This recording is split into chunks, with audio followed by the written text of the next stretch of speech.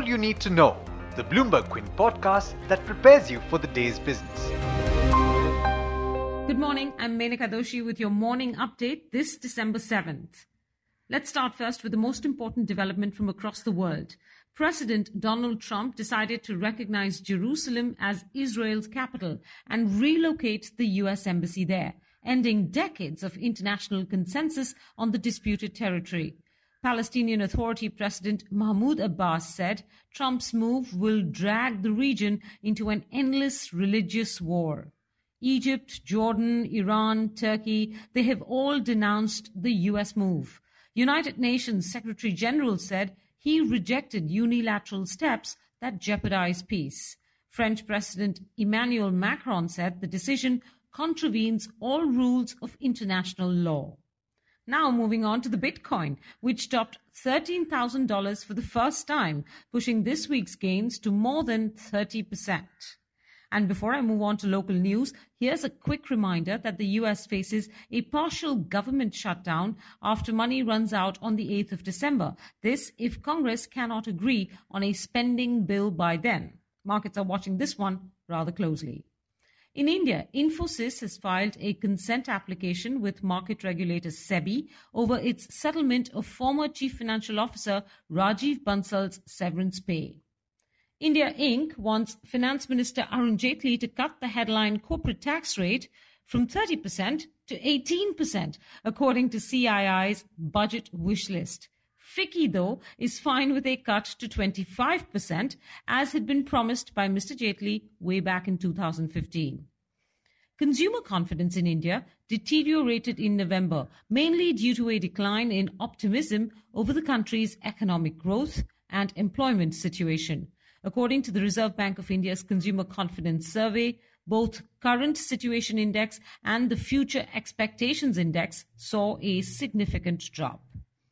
The Law Advisory Committee set up by the Ministry of Finance has suggested around 100 changes in the GST Act, and these including service providers in the composition scheme and allowing the filing of the summarized GSTR 3B returns form beyond March 2018. An official on the committee told Bloomberg Quint this on the condition of anonymity. Now, you can read more about those 100 changes proposed on BloombergQuint.com. And now a quick check on what went on in global markets last night. It was a flattish session of trade for U.S. stocks, but treasuries and the dollar moved higher. Higher than expected inventory data pushed crude prices to about $56 a barrel in the U.S. and $61 for Brent. Asia has opened higher this morning with about 1% gains on the Japanese Nikkei. Darshan is here with a quick heads up on what to expect from the Indian markets. Good morning. The SGX Nifty is indicating an absolute flat start. Commodities are also mixed today. But stock-specific, lots of stocks will react. A lot of numbers today.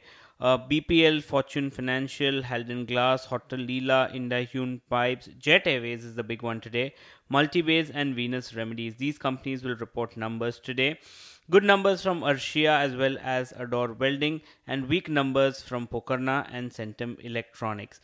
The big stock that will react today will be IRB Infra, because they say that the CBI has filed a charge sheet in a Pune land case. So this is important. HSBC has already downgraded the counter on the back of this development, and Macquarie says that the counter will be under pressure today. So IRB pretty much can be the stock of the day.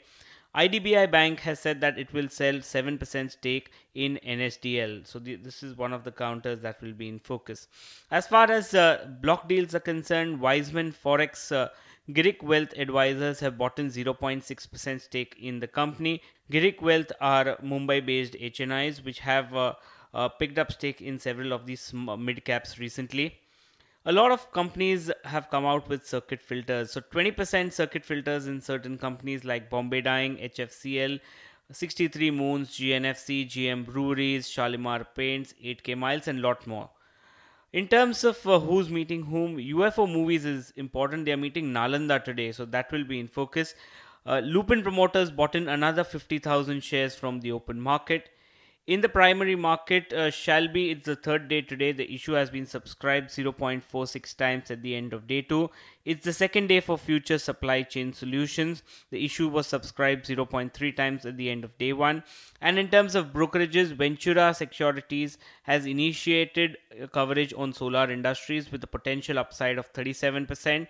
And Citi has raised the target price on UFO movies to 610 from the earlier 530. But there's much more you need to know before trade actually starts. You can go to our website, bloombergquint.com. There you can read the all you need to know copy, and you will get to know what exactly are the main stocks that will react to today's trade. All the details are given on that website. All right, Darshan, thanks very much for that. With that, we're going to wrap it up here on this podcast. Thank you guys for tuning in and have a great day.